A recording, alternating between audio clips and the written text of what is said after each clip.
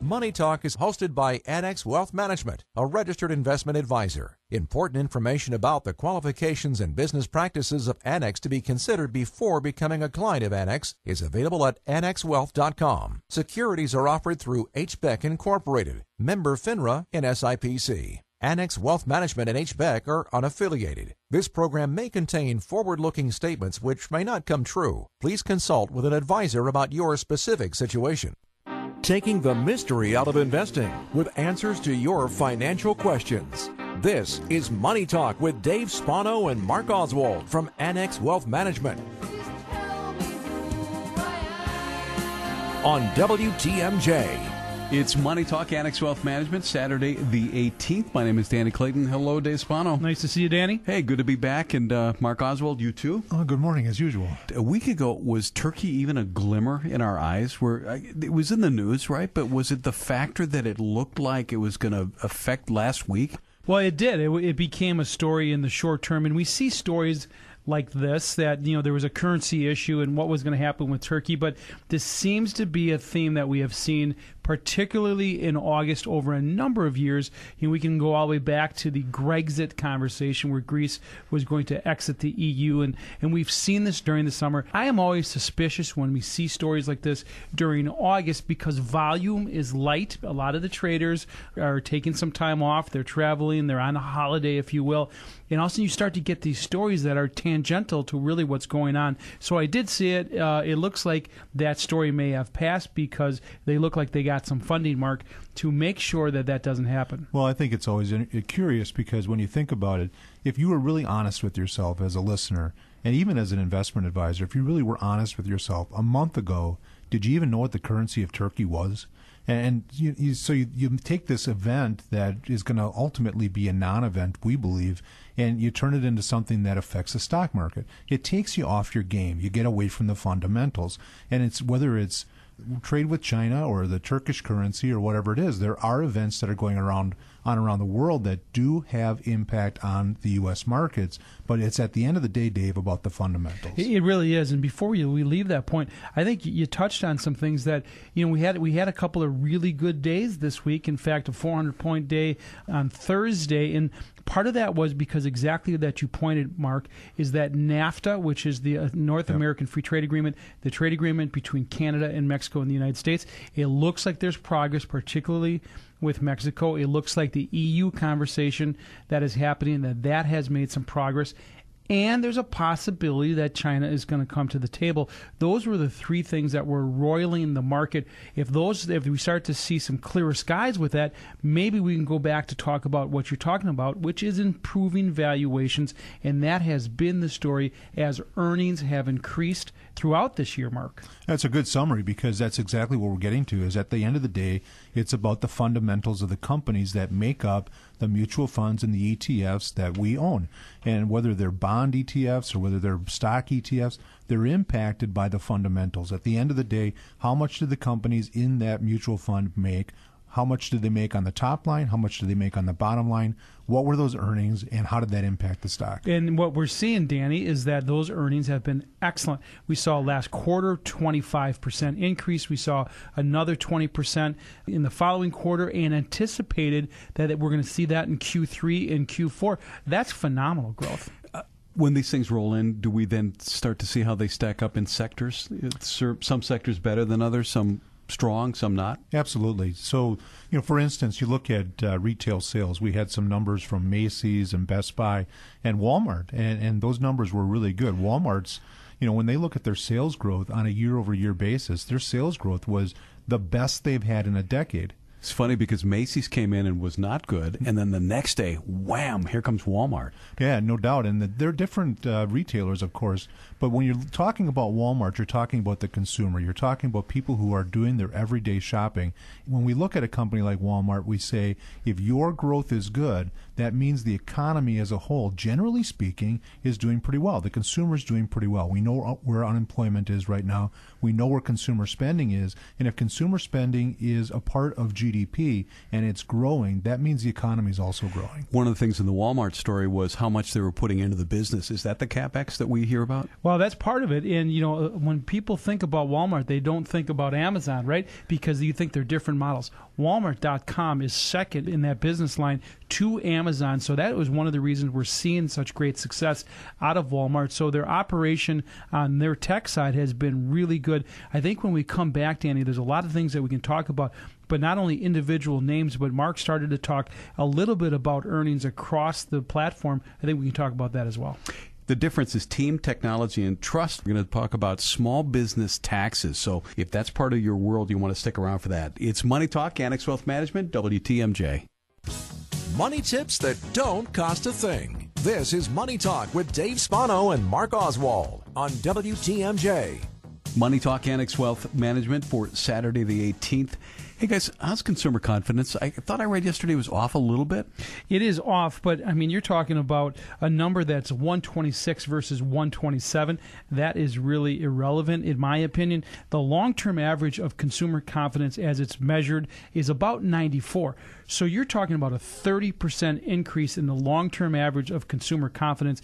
That is significant, and where you're seeing that start to come out is in shopping, for example. We talked about Walmart before the break, but the whole industry, Mark, is doing really well. Yeah, and you look at the other part of it, you look at things like sales to restaurants and dining, and those numbers are up. You're looking at baby boomers even that are cooking less at home. You look at those two lines of grocery stores and restaurants, and the restaurants are catching up, and they're going to cross over at some point in time. Mark, restaurant and bars was the number one category in that space, and I was wondering if you had anything to do with the bars part of moving that number. I saw that one coming. Yeah. But that's been going for a while, right? When gas prices were down, remember, all of a sudden that was starting to come up a little bit, and that's held steady, huh? Yeah, you see this, like in 2008, 2009, when we were going through the Great Recession, you looked at the way that people ate out. They went from the linen tables to the next tier down. So brands like Yum Brand, which is Kentucky Fried Chicken and Pizza Hut and all those kinds of companies, did better in that environment. So the consumer is really worth watching because it really impacts investments at the end of the day. The other thing, too, is car sales. This is an interesting story. So Ford reported that they had their best quarter ever. The F-150 is off the charts. Stock is down. Why is that an $8 stock? Isn't that crazy? It doesn't. Some things aren't lined up, but in the auto business as well, we saw a lot of news from Mr. Elon Musk and Tesla this week. Danny, I know you love the guy, but I'm not sure what's happening to him. You know, people that love the cars. I mean, I'm fascinated by the guy, but he's really kind of appearing a little bit unhinged. Well, no, it goes to the depth of the bench there. I mean, when you look at Elon Musk at the head of Tesla and everything else that he's involved in, you look at those companies and you say, how deep is that bench? If something happens to him, what happens to a company like that that's trading at $300 a share? So you can look at by the way, $300, and we all know the story last week. He said he had a buyer at $420, which read $420. And for those of you who know, that's a funky number because there was some innuendo. He then said he has to take Ambien to sleep. So there is a concern about that as well, Mark. And from what he said, it doesn't sound like he's asleep. He could fall over. You're right. Very well could, and we're not certainly predicting that, but it does go to the issue of individual company risk. When you look at a sector, we often talk about sectors. You can talk about the auto sector and Ford and Tesla. You can talk about retail sales. We talked about Walmart and Best Buy.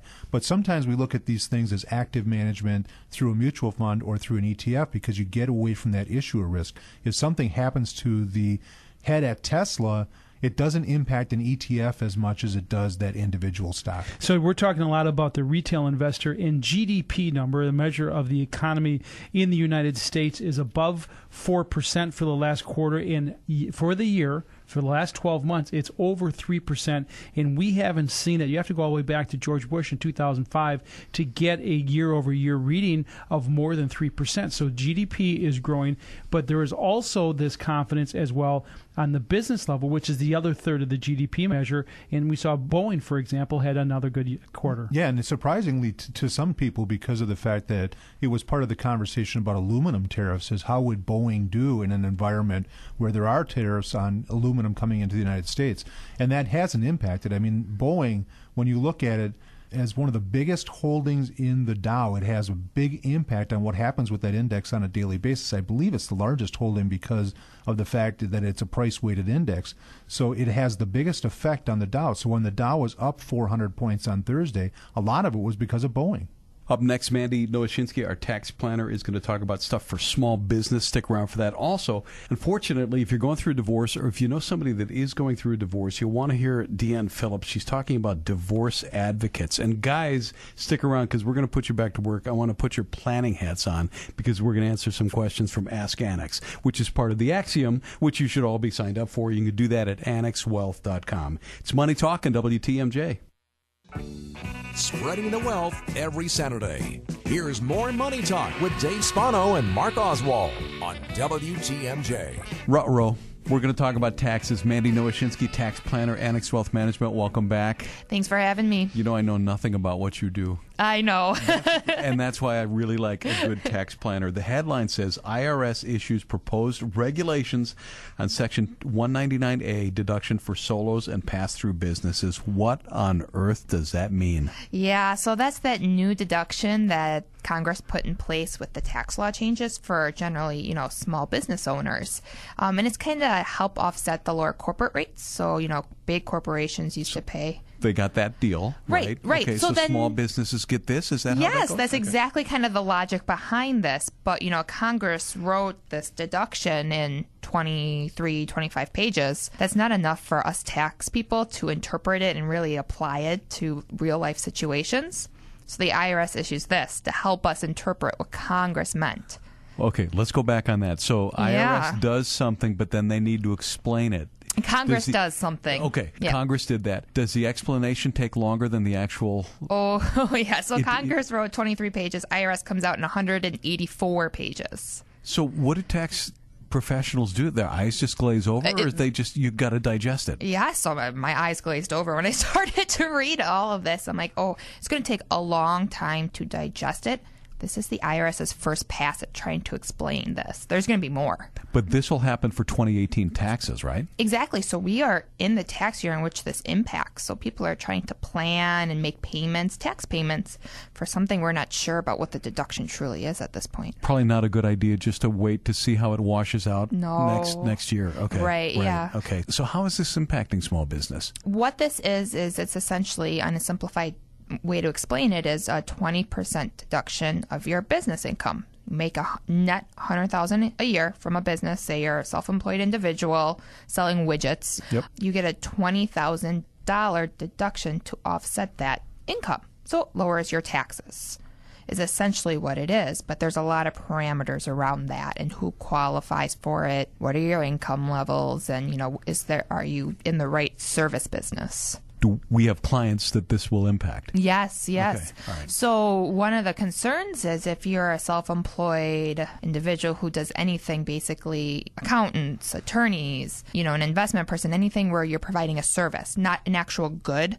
but like a service, there's a lot more limitations. So if you have a higher income earner, you're going to be greatly limited in the amount of deduction you can take because the IRS is really looking to have this be applicable for those higher income earners if they're like in manufacturing or they're producing a product. How much digesting have you done of this? Do you understand it, or is it just still, as you go, you got to learn more? As I go, I learn more.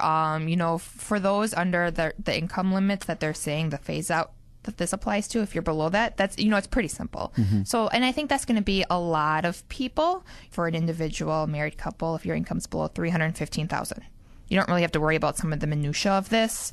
So that's for a lot of self-employed people who are maybe have a small side business, like an online retailer. Say like somebody's got an Etsy store. Yes. So let's say that, they're selling, artwork or, some product that they're making on Etsy. They net maybe $5,000, $10,000 a year. This would be an additional deduction against that income. And, that's, to help a lot of those small businesses because big corporations, again, they got their tax cut, lower tax rate, and this is to help balance that from a choice of entity standpoint. How big can small business get? That's a good question. The IRS puts limits on what they do define as small business, and generally speaking, they look at the amount of sales, and below 10 million of sales, generally a small business. And to you and I, 10 million of sales, to us, that's a lot. But, in the grand IRS land, that's small when they look at auditing. they always have to determine where are they going to spend their audit dollars, and generally it's larger business. So do you find that most CPAs that you speak with have to alert their clients of that this is coming and they need to take steps now? And what are those steps? Right. So really it's just having a conversation around a change is coming. Be aware that this change is coming. This is going to impact you. We don't exactly know how much. Really just having that conversation and letting people be aware that a change is coming for business owners and that we're planning along the way to help them. But we're still kind of right now, we're in the minutia of digesting all of this IRS language and making sure we know how it's going to impact our clients. So right now there's probably not steps that they can take. Not right now. We're looking more probably towards the end of the year just to make sure people are structuring their businesses correctly. After, the IRS issued these regulations, there'll be comment from the accounting community. They'll come back, make some tweaks, and issue some more explanations and that and then, accountants, us and CPAs and attorneys will help clients structure businesses appropriately. So it won't be too late at the end of the year. Right. And that's, we're already in August. So they just, right. Thanks for the reminder. Right. Yeah. So we're kind of already in the later part of the year. We were expecting these in June. Okay. IRS kind of issued them last week in August. So we still have a lot of digesting around this to do and a lot of planning. So if you're a small business owner out there, just know this change is coming. You're going to be impacted. Give your accountant a call, and we can kind of give you an overview of how this impacts you. But most likely, you'll see lower taxes on your business. A couple of weeks ago, you talked about the tax holiday. I got a new pair of boots out of it. Thank you. I had a lot of people comment that they went shopping and got something for themselves. Yeah. Thank you, Mandy. Mandy Nowoshinsky is our tax planner at Annex Wealth Management, part of the huge team talking about the proposed regulations, Section 199A, deduction for solos and pass-through businesses. It sounds complicated. It is. Yes. You guys are still digesting it, but you're on the team, so thank you for that. Thanks. A quick reminder from Annex Wealth Management. Do you have questions about money and finances? The Financial Planning Association of Wisconsin, along with Children's Community Health Plan, invite you to Milwaukee Financial Planning Day. Thursday, August 30th, you can speak one-on-one with a certified financial planner, absolutely free of charge. This is all happening at the Marquette University's Alumni Union. Milwaukee Financial Planning Day is a free event. Learn more at fpawi.org. That is fpawi.org. 1029 at WTMJ. It's Money Talk, Annex Wealth Management. Looking for more information? We're as easy as the web. AnnexWealth.com is the website. Once you arrive there, you'll see in big letters it says know the difference. It is team, it is technology, it is trust. You hit that green button that says get a plan, and we will line you up with a complimentary portfolio analysis. No obligation. You'll see how we work. It's just that easy. From simple investments to stock advice, back to Money Talk with Dave Spano and Mark Oswald on WTMJ. Back in the show, Deanne Phillips, Director of Client Learning and Development. You are a CFP. You are also a CDFA, Certified Divorce Financial Analyst. Correct. Right. Alphabet soup, Danny. You kind of get in the middle of a lot. Here's something to think about. There are actually technical, clinical, and human elements to divorce. This is ultimately a human experience, and it is a traumatic one, not dissimilar to death. We kind of categorize death, divorce, and disability in kind of the same framework because it requires quite a bit of change. And so when you're going through that change, it does require a team of experts who can assist with the different elements. I'm glad you added the human in there because it certainly can be technical. It's very clinical. It's unpleasant. It is very unpleasant. But when you put the human factor in, I think that's where you figure in, and that's where you're really strong. Well, thank you. I think so. One of the main problem generators we see is someone trying to cut costs by having the attorney do everything.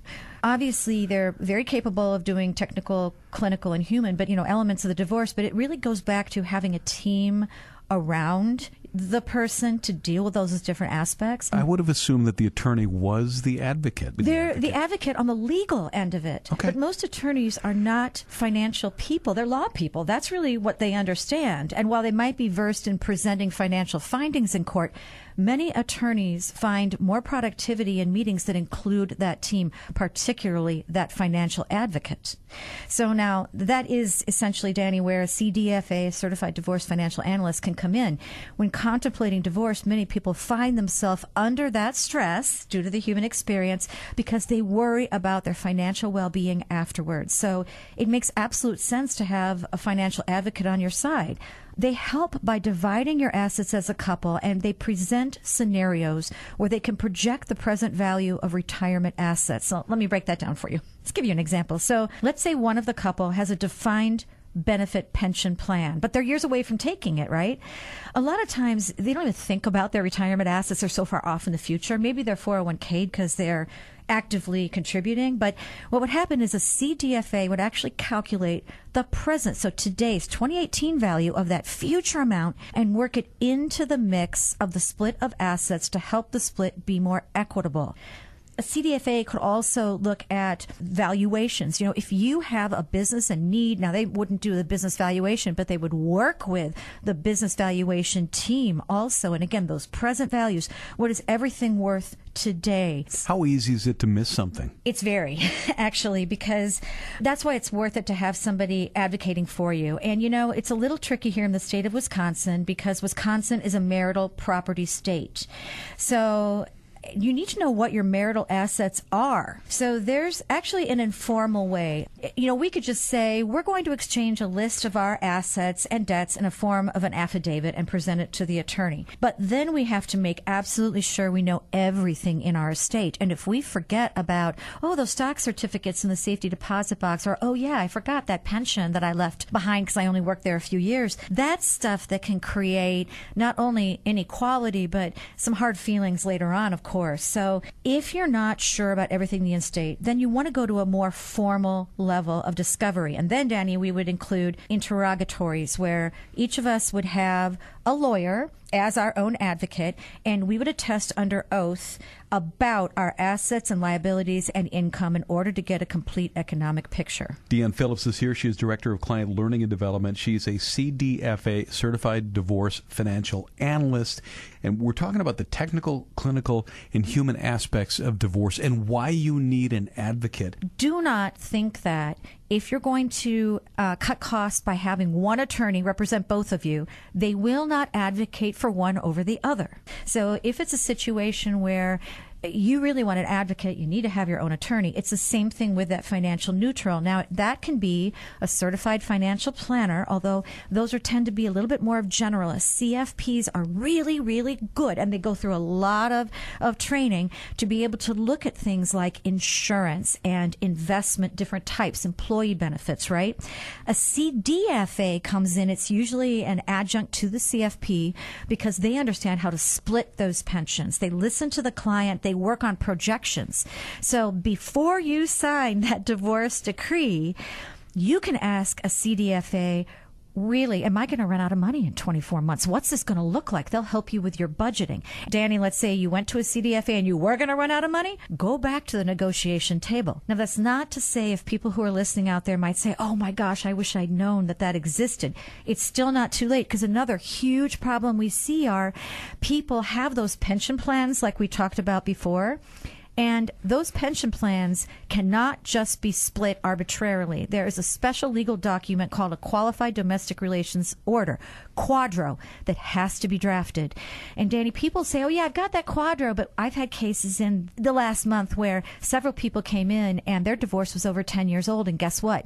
That defined benefit plan didn't even exist any longer. So the Quadro was not effective. And it's going to make it much harder for them to get their share of that money. They may have to go back to court. Sadly, if somebody's in this situation, how do they engage you to do this? It just so happens that I work with Mandy Nowoshinsky on our divorce cases, and a CDFA is often a certified financial planner or a CPA. So Mandy and I are both CFPs. I'm the CDFA. She's a CPA. A CPA is another wonderful advocate you want to have too, because they understand the new tax law and the implications. So that's important also. I had somebody come to me recently who said, I'm fine because I got spousal support and I got it in this year so it won't be taxable. And I said, no, yes, it will. And they said, no, the tax law changed. Not for divorce until January 1st of next year. So you've got to have that team who knows how it all works. And here at Annex, we have a team of over 70 people who help behind every client. In the particular divorce advocacy, you've got some experts that have experience and training in that area who can really advocate for you. The technical, the clinical, the human. There's our human. Deanne Phillips, Director of Client Learning and Development, CDFA, and a CFP here at Annex Wealth Management. Thank you. Thanks for having me. Watch your investments grow with Money Talk with Dave Spano and Mark Oswald on WTMJ. Money Talk Annex Wealth Management, Saturday the 18th. I'm Danny Clayton. Dave Spano is here, and so is Mark Oswald. And Axiom is our weekly newsletter. We work real hard on it. We're going to ask you to sign up for it because it's free, number one, and it's really good information. And one of the things that we have is Ask Annex. We got a couple Ask Annex questions. The mailbag. Yeah, the mailbag. We got an Ask Annex question for you. There should be a song for that or something, Danny. Yeah, we got to have some sort of a theme song, right? Exactly. We'll work on it. This is from Sally in New Berlin. I'm retiring soon, have a large lump sum payment option from my pension. In what case would I want to take the lump sum over the income stream? Most of my assets are in my 401k, and I have a small bank account. The guaranteed income stream from this would be nice. That's Sally in New Berlin. Well, there's a lot of questions that brings up, and that is a core part of what we do on a daily basis, Danny. It is the basics of the financial planning process is what do we have to work with and what are our expenses, and that's really where you start. And then you start to go in and say, all right, what do you have? And she mentioned that she has a 401k asset. Well, that's something that she can take control of and say, where do we invest that money? There's another part, and then there's a third part is the pension. And the pension is you can either take it or leave it. When you leave it, you can turn on this faucet. But there's a lot of questions that go in, and it's kind of a smart aleck comment, right? But is you tell me how long you're going to live, and I'll tell you if the pension makes sense or not. And I know we all laugh when we ask that question. That's a key part of the equation. There's no doubt, because there's a break-even point, and that's what you're trying to determine. So for everybody, that's going to be different. What age are you retiring at? Where is the pension in terms of a 100% pension, or is it a 70% pension with a survivor benefit? Right. That's another decision that has to be made. So let's explain that so the listeners get that. So you can either get 100% of the payment, or you can take less. And why would you take less? Because you're insuring your spouse, significant others. Let's say Danny had a pension. So Danny has an option. He retires today. He can take the maximum benefit, which says we will give you the maximum benefit, 100% of the benefit for as long as you live. So just make up a number. So he's going to get $2,000 a month, for example. For example. What would be an alternative to that? Typically you'd see 70% as a benefit. So you take, instead of $2,000, you take $1,400 per month. And then should something happen to Danny, then his wife would continue to get either that benefit or a slightly reduced benefit. Susanna's on line one. That's right. Exactly. Is she going to live longer? Yeah, if she's going to live longer than you just don't know that yet. So those are the pension options. But the other option that you mentioned, Dave, is the lump sum option. So let's say instead of $2,000 a month, they said you can have $500,000. So I don't know what the math works out on that, but you would look at that and say at some point in time, at some age, the value of the stream of payments is equal to $500,000 in present value. But what most people don't do is they say, let's say we took that $500,000 and invested it. So maybe you tap the 401k and let that pension asset continue to grow. So if you apply to 4 to 5 or 6% interest rates to that, it comes out to a different break-even point. But it is certainly part of financial planning. So there is a break-even point, and we calculate that. And so people come in and say, all right, this is my dilemma. Can you help me through it? We'll sit down, we'll do the math, and we'll show it to you. You're a smart guy. Danny, here, this is option A, this is option B, and maybe there's an option C. I want C, B, and A. Yeah, well, you want really. what's behind this the door number This D? is something that I hear the options and my head kind of spins a little bit. That's what financial planners do. They kind of break it down. It is, because you think about the other scenario. So let's say you take that 70% option and you insure something for your wife, and she dies quickly after that. There's nothing left for the kids in that particular scenario. So sometimes the lump sum option makes more sense. So that's what we do. That's the way we think. If it sounds like a match with you, start it at annexwealth.com and make sure to sign up for the Axiom, like Sally, hopefully in New Berlin, did. That's Ask Annex this week. It's Money Talk, Annex Wealth Management, WTMJ. Get professional help with your portfolio. This is Money Talk with Dave Spano and Mark Oswald on WTMJ. Ron Johnson is here. He's a CFP, Senior Financial Planner at Annex Wealth Management. Ron, welcome back. Thanks for having me, Danny. You wrote a great article that's in the latest edition of our newsletter called The Axiom, The Offense and Defense of Financial Planning. Let's start with offensive trenches, right? That's not the sexy place at all. If you think about it, in football, if you have a great offensive line, they can consistently move the ball for you. And when you think about financial planning, savings on a consistent basis will continue to move you forward to hitting your financial goals. There's really three components to your offensive line. Probably one of the more important ones is retirement savings. Your goal here is about 10 to 12% of your annual income should be going towards retirement. Where does that go, that 10 to 12%? Ideally, you're going into a 401k where you're receiving an employer match. If you don't have a 401k available to you, an IRA or a Roth IRA are great options as well. Second, you want to look at building a taxable account for you called an emergency savings account. If something happens to your monthly cash flow, you have some savings to fall back on. Typically, we recommend here about 3 to 6 months worth of expenses be put away towards an emergency. How liquid does that need to be? It really should be fairly liquid, meaning a money market, maybe a short-term investment. So far, we've talked about retirement savings, emergency savings. The next member of the offensive line is what? You want to start saving for other goals besides retirement too. So home ownership or you want a fancy car, those are two big ones. We typically recommend saving or setting aside a little bit each month so you work towards those goals as well. Okay, so we got 10 to 12% of the gross into retirement savings. We're building up that emergency savings. Savings for other goals, how do you do that? You divert that as well? We like a very consistent method. So maybe you're setting 5 or 10% of your income away automatically. After a while, you don't even notice it, and that's the goal. And discipline. You need the discipline for that. Yep. Just like the offensive line in football, you need to be consistent in executing this every month. What about skill positions? First of all, you have a quarterback, and that's really you. You're behind the offensive line, and you're looking at the other skilled positions, and you're giving input and direction. And the other skilled positions, what that really is your investment plan. So this is where you're going to employ an expert or a financial advisor, financial planner to direct your savings to make it grow over time. That's a skilled position. It takes a lot of expertise to make sure you have proper diversification, make sure your portfolio is working towards your goals. Ron Johnson is a CFP and Senior Financial Planner at Annex Wealth Management. He just wrote a great article that's in our Axiom, our weekly newsletter, called The Offense and Defense of Financial Planning, and that's what we are talking about.